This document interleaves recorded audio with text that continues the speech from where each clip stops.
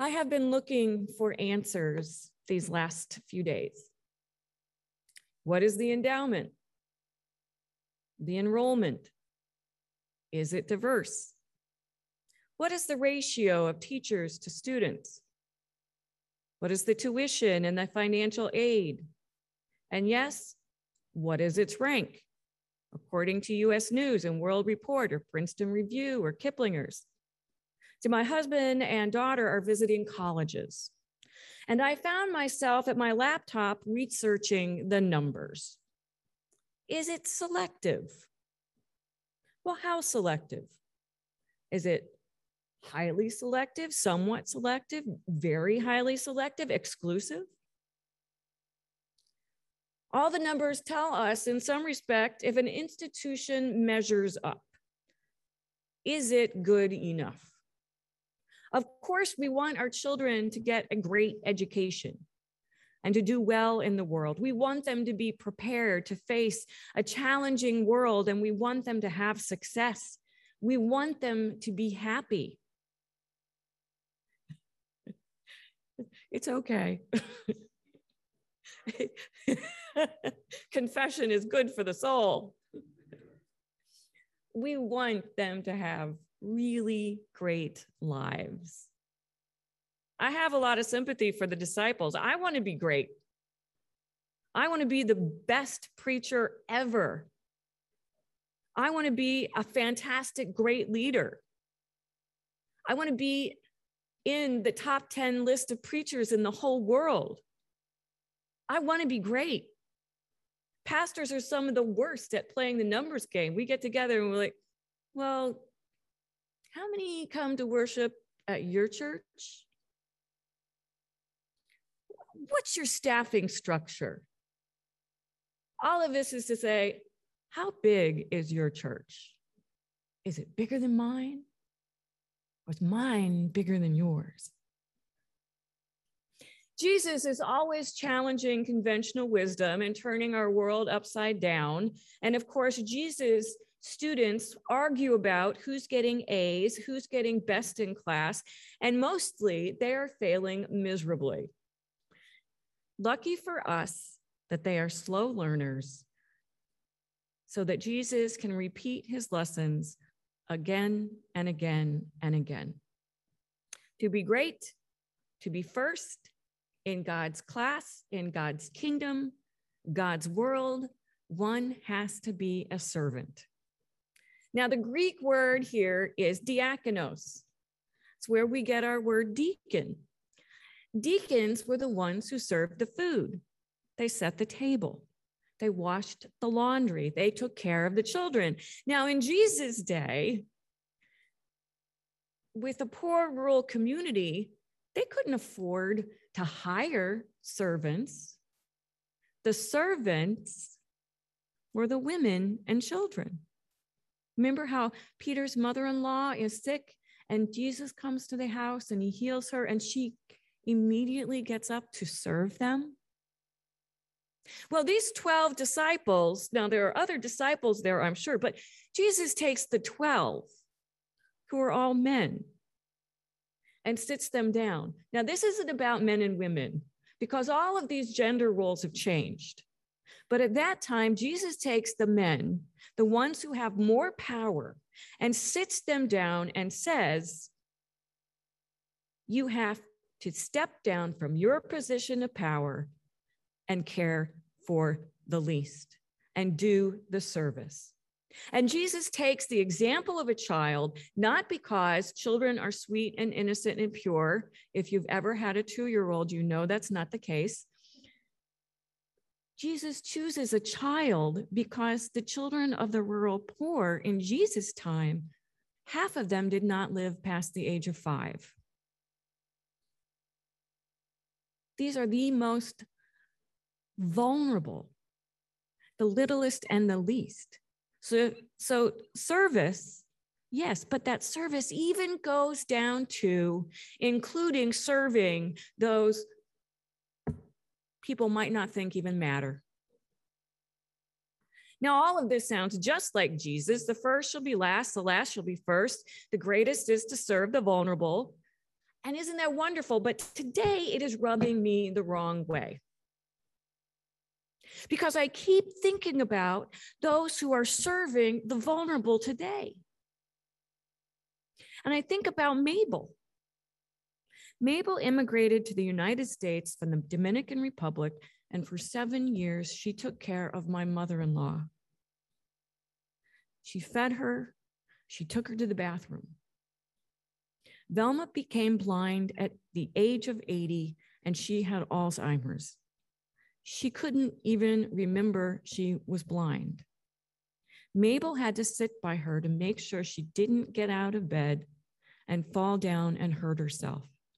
And God forbid if Mabel got up to go to the bathroom herself, that would be the moment when Velma chose to try to escape the bed. We all know these stories. Velma is patient and kind and loving, but she is vulnerable. And so many like her live in poverty. So when is a servant like Jesus says, or just abused? And I think about the people who are caring for the COVID patients. And at the beginning of the pandemic, we hailed them as heroes. Remember those days? We stood out on the lawns and people clapped when they came home, and they were our heroes. They were serving the vulnerable and putting their lives on the line, and they were truly great. And they are. And yet, they are doing things that no human being should ever have to do. They didn't go into healthcare to make decisions about who lives and who dies. And it's not as if they have a choice just to quit. Many of them have, because it's just too traumatizing. But for so many, this isn't a choice. This is their livelihood.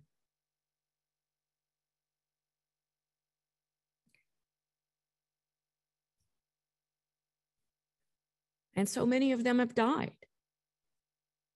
Is this what it means to be great? Now, our Christian tradition has a little bit of problem with this. Now, I have a book of women saints that I like to read. I like the stories of the saints. And I was trying to find a woman saint to paint. You know, I do icons. I wanted to get a woman saint to paint for my daughters. And I had to keep going through because saint after saint after saint had died a horrible death.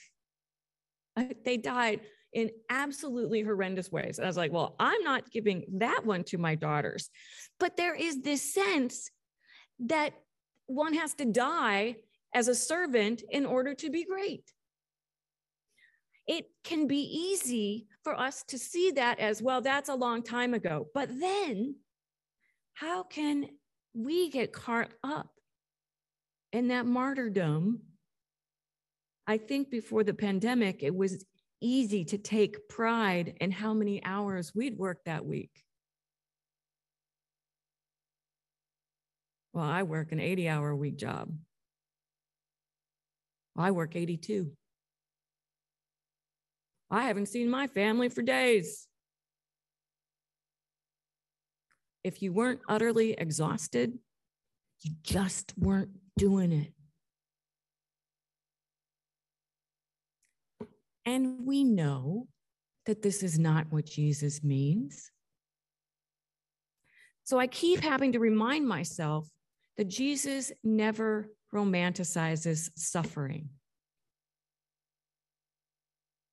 He has told us that when we are holy troublemakers, we will ourselves get into trouble. We have to expect that, and that might be really hard. And yes, we may suffer.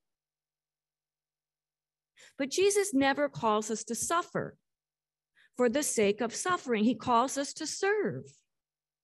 And I keep reminding myself that Jesus told his disciples was to be great because one had to voluntarily step down from the role of power to the role of servant.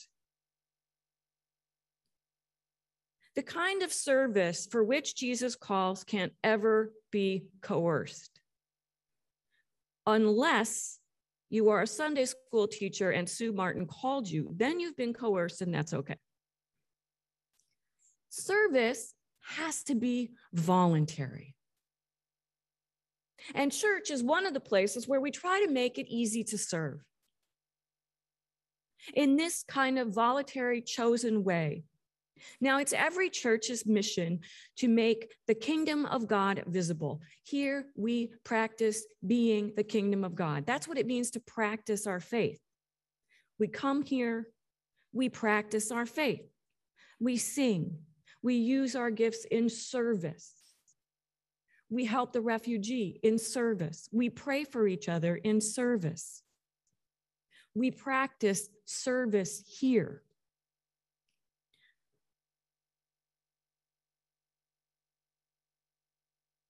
And it's good news in that here, we don't have to be great by the world's standards to serve. Our degrees, our titles, our awards don't matter here. It's okay to take them off as you walk into the church and just leave them. I learned this in the women's circle from Ashton Ganella. Ashton served. She made egg salad sandwiches and iced tea for the circle meetings. It was her service. In the circle meetings, they cared for each other. They were there for each other. When one was vulnerable or one was sick or one needed help, they cared for each other. They served each other. Ashton died at age 92, and she'd been a member of the church for almost 30 years. But it was only in her death that we learned that Ashton had served the private secretary as the private secretary to Lady Bird Johnson. No one knew. That wasn't important in church. Serving each other, sharing vulnerability was what mattered. For this to be a place of service, it means that we know that God loves us simply because we exist, not because of anything we have done or not done. And I squirm sometimes when I speak about service in church because let's face it, serving here means giving up something else. We have to carve the time. And there are times in our lives when we don't have that time to carve out, and we have to take a break from service because martyrdom isn't allowed here either. And sometimes we have to be the ones who are served because we get sick, we break bones, we are vulnerable. But then there's that question, so why voluntarily give up time, most precious time, energy, the things that we have, that we need? And Jesus says there's really only one reason. Maybe two. Because people need our service. But Jesus says the reason to serve is because in serving, in the process, that is when you connect to God. That is when you know Jesus. And I'm not saying that the people we serve are great. Sometimes the people we serve are pains in the neck. Sometimes they are very unpleasant people. It is in the serving that we meet God. Jesus says, whoever serves welcomes me and the one who sent me. When we serve, we are in the midst of love. Now, yesterday was the Sunday school teacher training, and I confess I had a really busy week, and all I wanted to do was sleep in. I really wanted to sleep in. And I came to church in a very bad mood. And then there wasn't any coffee. But then I started serving, reminding the teachers that God calls and equips them.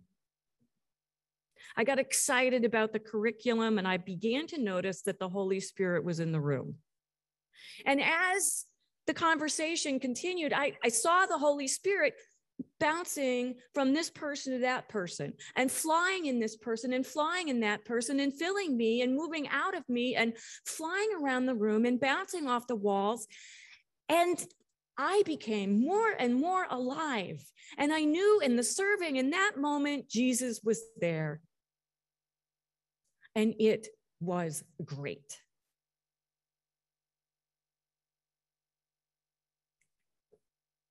We serve because we need to be in the presence of God. And you know that there are fancy ways to serve here. Nothing like getting to set up the home of a refugee. And there are ways to serve that nobody knows about. Praying, writing the card. There are things in between, decorating with the flowers, being in a circle, writing an article, bring treats for coffee hour, taking somebody flowers. There are a zillion ways to serve. If you want to serve, you want to find out about it, write it on the card, give it to the usher, give it to me.